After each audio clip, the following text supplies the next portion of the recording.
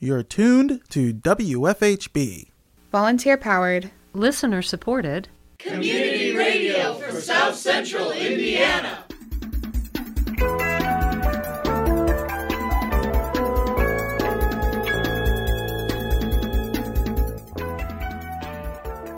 Good afternoon. Reporting for WFHB, this is Benedict Jones. And I'm Cade Young. This is the WFHB local news for Wednesday, July 26th, 2023. In today's feature report, WFHB correspondent Brooklyn Lambright reports that an Indiana bill repealing state tax on menstrual products was denied a hearing, and how period poverty impacts women nationwide. More in the bottom half of tonight's program. Also coming up in the next half hour, we have Better Beware, your weekly consumer watchdog segment on WFHB. More following today's feature, but first, your local headlines.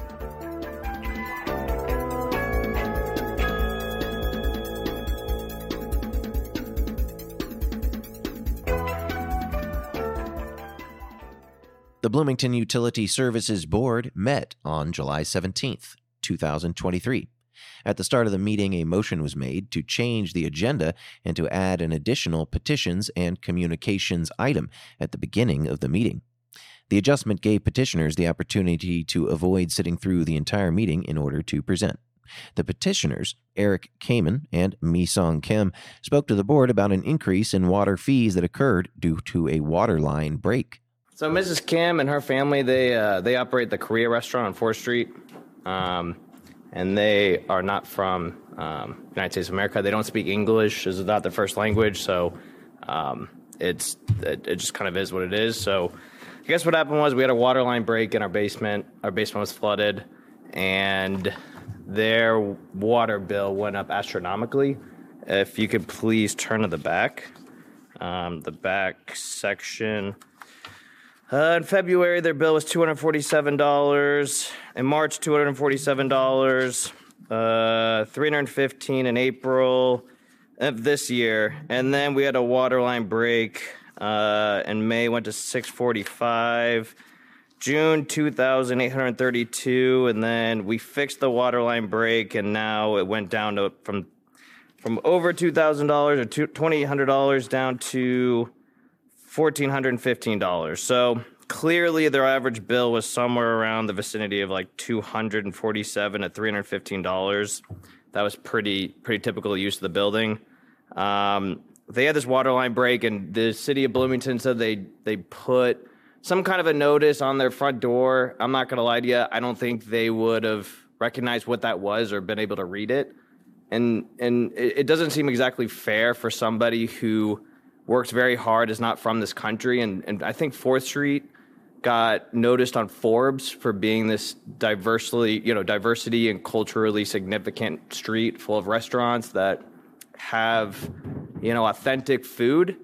And it just doesn't seem right for somebody that doesn't speak English, who contributes a lot to the local community and, has a great service, is part of our community. And there was a water line break. They didn't know what they were receiving on their door. And, we got denied from the city of Bloomington Utilities. And I'm just not exactly sure if the goal here was, I don't think their goal here was that they intentionally didn't do anything about it. I think they just clearly didn't know anything about it. So when the city of Bloomington did inform them about this water line issue, I just don't think they knew exactly what was going on. I just don't think there's any chance. So if you all could please reconsider, lowering their bill or at least giving some kind of a credit, it would be very, very much appreciated. And I think going forward, we all learned a lesson here. And, they have their daughter that is their translator, and she does not live here, but she takes all the calls and does all of the, English speaking for them. And, hopefully, this is just a one and done thing. And I think we've all learned our lesson, and we just hope we can all reconsider here. Board President Amanda Burnham asked for clarification on how the restaurant owners received the utilities' notices that there was a leak. Kamen responded. No, I mean, their bill has been Right. unbelievably consistent until, they saw an explosion of their bill, and all of a sudden, I got involved and we remediated the problem. And I have no doubt the city of Bloomington gave them notice. I'm not here to dispute that. What I'm disputing is that it just doesn't seem like the best way for an international tenant or restaurant to be able to be informed. And they are unbelievably punished because of it. Director of Utilities Vic Kelson explained the city typically can waive sewer bills. However, they do not normally waive water bills. So typically we're with sewer bills, we can waive a portion if the water did not go to the sewer, but it was explained to us that the water largely went to a floor drain that ultimately goes to sewer. So we didn't have discretion really to make that change, and we never do refunds for water unless the board approves it. So our circumstance was that there wasn't any justification under the normal rules for us to waive anything on this one. Board member Kirk White asked if there was a board precedent for adjustments like this. Kelson responded. We do adjustments all the time for sewer when you have a situation where, for example, you have a water line that's in your yard and it leaks, and so it's clearly not going to the sewer, it's just going into the soil. Right. But for the water portion of the bill, we're really restricted on what we can do under our rules. Like administrative rules. Yeah, it's both it's the way the practice that we have is that and Chris can talk about the legal aspects of it, but it's under our rules. The board has jurisdiction over the water bill. We do these all the time, but staff never approves a water refund. Kelson explained that since they do not make any money from delivering water, they have to charge the cost it takes to deliver the water. We don't make money on anything that we do, so the cost of the water is we charge what it costs us to deliver the water, and we charge what it costs us to collect and treat the sewer water. So if the board wants to make an adjustment, that's entirely up to the board, but that's really outside staff jurisdiction. Board member Jim Sherman shared what he remembers the board has done in the past for water petitions. My memory is that we've had several of these cases where people have come in, and if it was appropriate, we would adjust the sewer side, but not the water side. And we've had cases where people had no way of knowing because they left for Christmas break. Mm-hmm. No one was there. Even if there was a notice on the door, they wouldn't have found it. And in those cases, we did not adjust the water portion or if it was a toilet running the whole thing. So, Assistant City Attorney Chris Wheeler shared the rules and regulations the city has on unusually high or low water bills. Just as a reminder for the board, the way the law works with regards to unusually high or unusually low bills. When you look at our rules and regulations, we have modeled the way that we would look at the adjustment of water and wastewater bills based upon how the Indiana Utility Regulatory Commission has put together its policies. We're not regulated under this particular section by the IURC under either water or wastewater, but they have put forth actual administrative code policies on how they would like to see utilities handle these sorts of situations. And many years before I ever showed up to be the utilities attorney, the policies and procedures put forth by this board model the IURC. And so when you look at the IURC at 170 IAC 6-1-14, you find adjustment of bills, and it reads the same as what our policies are, which is basically to look at whether the meter was operating correctly on the water side. If the water meter is not working correctly, then certainly we should do something to correct that bill. But if the water meter properly has read the amount of water going through and being used, it's not the utility or this board's job to try and figure out what the water was used for, whether they used it to fill up a pool, whether they used it for cooking or cleaning, whether they used it just to pour it down their toilet because of a leaky toilet. We don't ask that question. We just look at whether the water was used. And in those situations where there hasn't been any identification of an error on the meter side, that the meter itself is reading incorrectly, we have historically not corrected the water bill. Where you can get some relief then is what we were talking about, is on the wastewater side. If you can show that the wastewater, that the water that was used because of leak or toilet running somehow did not enter into the stormwater system to then get treated, we would be in a position to adjust the bill. I don't hear that here. So our policies as a utility department are that the bill does not get adjusted.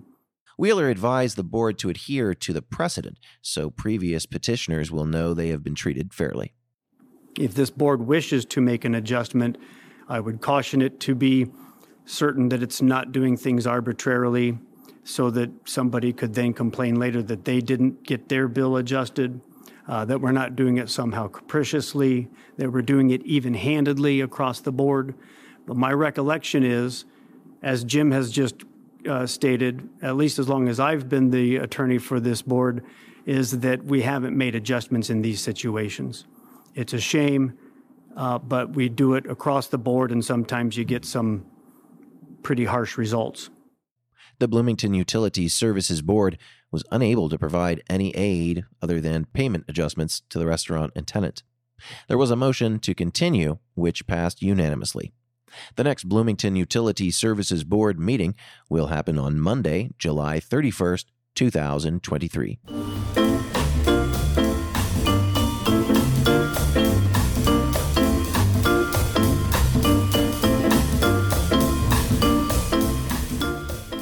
In today's feature report, WFHB correspondent Brooklyn Lambright reports on an Indiana bill repealing state tax on menstrual products that was denied a hearing, and how period poverty impacts women nationwide. We turn to Lambright for more.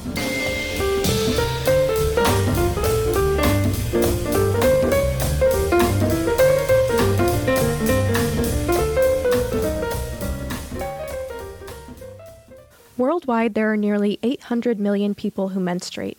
Every 28 days, they experience a variety of symptoms, such as cramps, nausea, bloating, mood swings, fatigue, acne, and bleeding for nearly 7 days straight. 500 million of those people lack the resources they need to manage their menstrual cycle.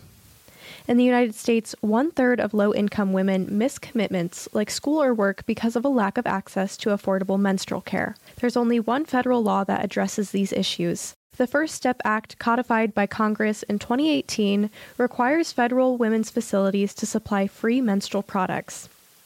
As of June 20th, 2023, 21 states still charge sales tax on menstrual products. This does not include any provisions on access to period products in schools, private prisons, and homeless shelters.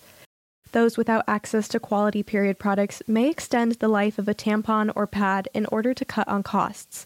This increases the chance of toxic shock syndrome, reproductive tract infections, negative pregnancy outcomes, and the human papillomavirus. Beyond the health risks acquired by a lack of access to period care, a lack of menstrual products can lead to greater feelings of humiliation and exclusion, according to the ACLU. Jennifer Gaines, the program director of Alliance for Period Supplies, an organization that works to provide period products to women in need while also advocating for greater period equity, says additional taxes on menstrual supplies can make it difficult for families on a budget to purchase the products they need. And so the first thing by removing and eliminating that tax will continue to, advance equity and specifically gender equity, right? So there's no reason why period products are taxed and other things are not. So removing that tampon tax will, create a message that these products are essential, they're not a luxury, and also removing the undue burden, additional burden of the financial constraints that people who can't afford them, are able to access them a little bit more because that restraint is removed. So we're only seeing, a few cents on the dollar, but that can make or break a family decision on whether or not they choose period product purchase with their limited funds, or they go to the grocery store and buy food to support their families. Indiana is among one of the 21 states nationally that still tax menstrual products. In the last legislative session, State Senator Shelley Yoder for Indiana's 40th District authored Senate Bill 259, which proposed removing taxes on menstrual products. The bill, however, never made it to a hearing. Items in Indiana are taxed if the state legislature determines they are a luxury. Yoder says placing a tax on menstrual items is spreading the wrong message about their necessity. Menstrual products are not a want, but a need for people who menstruate. Now, we made a decision that other items, like food, we would not tax because people need food to survive. So we're not going to build an economy on the back of people needing to eat food. But we have decided Indiana is going to build an economy off the backs of women. And what my bill would do would be to say, no more. Indiana is going to join with the other states who now recognize this as an unconstitutional tax, and we're going to repeal the tax on menstrual products. You can't be in the same spaces as men without menstrual products. And my bill would just say, in Indiana, we recognize that as a constitutional right. And so we are not going to tax menstrual products any longer. The issue with the bill wasn't its lack of support. In fact, SB 259 had bipartisan support. Kyle Walker, the Republican state senator for Indiana's District 31, co-authored the bill.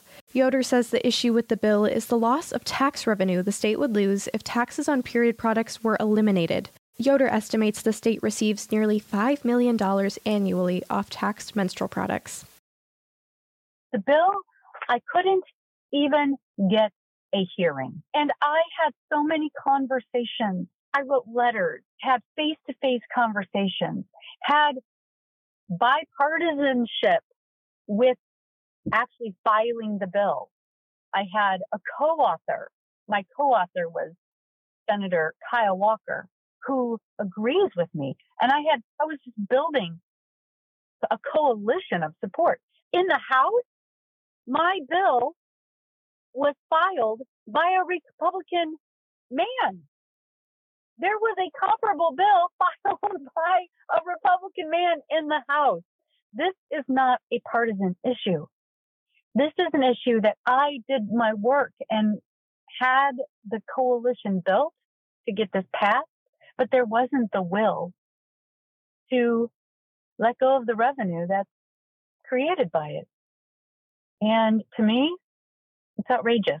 And to many, that is outrageous. That in the same year that we are going to say, in Indiana, we're going to build an economy on the backs of women while we are stripping away their rights. Both of those things happen at the same time with the passage of SB 1 and the passage of House Bill 1001, which was our budget, which is where that we should have passed that bill, and our budget for the next 2 years should not be gathering taxes on the backs of women to be able to be in the same spaces as men in the workplace and at school. But tax revenue isn't the only reason the bill was denied a hearing. Yoder says discussing periods in the State House was uncomfortable for some legislators. I would say due to the lack of education and due to what continues today to be a discomfort in talking about menstrual cycles and periods, a reality that every person with a uterus has for about 30 years, 20 to 30 years of their lives, impacts women every 28 days. That is certainly on the minds of people who have menstrual cycles, but a real discomfort among those who have the power to do something about it. We have made a choice in this legislature to not tax certain items, and it felt very much like, and we are intentionally going to tax these products. So it came down to just a lack of will to want to have this conversation in the public. Deep down, there is this taboo about talking about women's bodies unless we are silencing them or banning them. Both SB 1, Indiana's abortion ban, and SB 259 were proposed in the same legislative session. However, while SB 1 made it through the State House complete with a signature from Governor Eric Holcomb, SB 259 still awaits a hearing. Yoder says it's important the legislature considers a tax exemption on menstrual products. The bill proposed would not allow for free products, but it would ensure lawmakers don't profit off those who menstruate. What's important to recognize is at no time is this about giving free products. I mean, women and girls already have to pay for these products. No one's asking for those products to be free. The bill just simply said, let's not tax them. Let's not, what are we saying? Taxing women and girls' ability to engage in society, to go to school and to go to work. We're going to tax them. And from that $5 million in revenue that Indiana, the state of Indiana, is going to earn per year, let's build a sports complex. Let's build a new barn at the 4-H fair. I mean, what are we saying is going to be an outcome that's solely paid by women and girls having a uterus and having a period? What are we doing? What's worth it? Yoder is urging people to think about menstrual supplies as medical devices rather than hygiene products. While hygiene products are needed to look and smell good, medical devices are needed to survive. People without access to period supplies risk having to use less safe alternatives to stop blood flow. But I'm really clear, just calling them hygiene products. No, they are defined as medical devices by the FDA. And these are not hygiene products to make you think like it's baby powder and deodorant. Not the same thing. Menstrual products are not the same thing as when you think about hygiene products. Hey, Mom, can you pick me up a bar of soap from the supermarket? Not the same thing as I'm out of tampons. Yoder's bill is just the beginning when it comes to tackling the issue of period poverty nationwide. Menstruating people in homeless shelters and prisons across the nation struggle with access to period products. The ACLU reported on a particular case in a Michigan jail which deprived their women detainees of needed menstrual products. The women were forced to beg prison guards for products, with some having to bleed onto their jumpsuits, which were only washed once weekly. One woman reported that prison staff once made 30 women share only 12 pads. For reference, 12 pads would not last a single woman through an entire cycle. When the prison was taken to court, the judge ruled the case, quote, too trivial to be considered a violation of the Constitution, end quote. There are numerous stories around the country of similar cases which deprive female inmates of necessary supplies. Organizations like Alliance for Period Supplies and the ACLU are advocating for better legislation that addresses period poverty. We advocate on state and federal level for legislative changes to period supplies accessible and affordable. So that meaning advocating to advance particularly related to period products in schools, as well as eliminating the sales tax on menstrual products. And so we have a department here dedicated to government affairs that make relationships with elected officials across the country. In collaboration, coalitions and nonprofit leaders to help educate these officials on the issue of period poverty and ways they can help to impact and get those products to the folks that need them the most. Activists and lawmakers advocating for period equity agree education among politicians is necessary. The topic of periods has long been viewed as, quote, taboo, and now that prejudice is slipping into state houses across the nation. To learn more about the advocacy work of the Alliance for Period Supplies, visit allianceforperiodsupplies.org. To contact your local representative about period equity, visit iga.in.gov. For WFHB, I'm Brooklyn Lambright.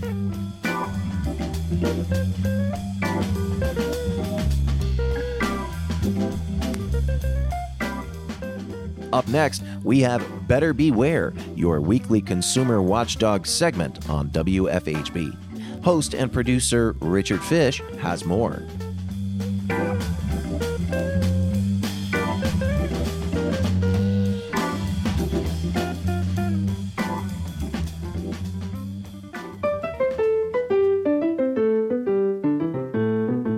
Welcome to Better Beware. Here's your consumer watchdog from WFHB Community Radio with the latest information and helpful hints designed to keep your head out of the clouds, your feet on the ground, and your money in your pocket. Okay, get ready to take notes or record this if you can, because there's a lot of good information about to come your way. The Better Business Bureau has sent a list of the most important things you need to do to stay safe online. Cyber attacks from pirates, scammers, and other countries are happening all the time now. Massive data breaches in the past few years guarantee that at least some of your personal information is for sale on the dark web. It's getting more dangerous out there, so listen up. Share with care. Posts on social media last a long time. Consider who will see the post, how it might be perceived, and what information it might reveal about you. Manage your privacy settings. Check the privacy and security settings on all your web services and apps and set them to your comfort level. Yes, you have to do this for each browser, email program, application on your computer or on your phone, and every internet-connected device. Personal info is like money. Value it. Protect it. Things like your purchase history, IP address, or location have great value to businesses just like money.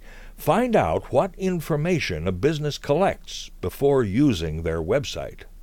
Make your passwords long and strong. Use a combination of upper and lower case letters, numbers, and symbols. Don't use a password more than once. Have a different one for every login. Don't store them on your computer. Write them down on paper, or use a password program like Bitwarden or 1Password. Keep tabs on apps. Many apps ask for access to things like your geographic location, contacts list, even your photo album. Beware of any app that wants information that isn't needed for the services they offer. If you don't use an app, delete it. If you do, make sure that it's kept updated. Lock down your login. Even a unique username and a strong password may not be good enough. Use two-factor authentication, where the site emails you a code to enter before it lets you in for your most important key accounts like email, banking, social media, and connecting your mobile devices. Don't click on unfamiliar links. When you see a link in an email or on a website, never click unless you are certain of who is providing the link. Even then, hold your cursor over the link and look to see if it goes somewhere else. Pay attention to Internet-connected devices. Smart thermostats, voice control systems, cars, and even refrigerators are just the beginning of the growing list of devices that watch our homes and track our location. Before you buy one or turn it on, make sure you know what information it collects and how it's used. That's just a quick list. Go to bbb.org, look for cybersecurity, and get more info. I'm Richard Fish for WFHB News and Public Affairs.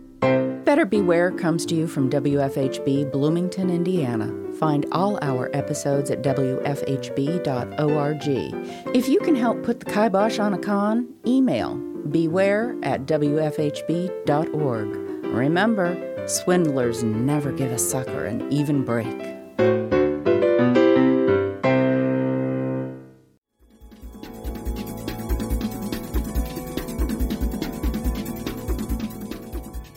Support for the WFHB local news is brought to you by MPI Solar, a Bloomington business specializing in solar hot water, solar electricity, and solar hot air systems.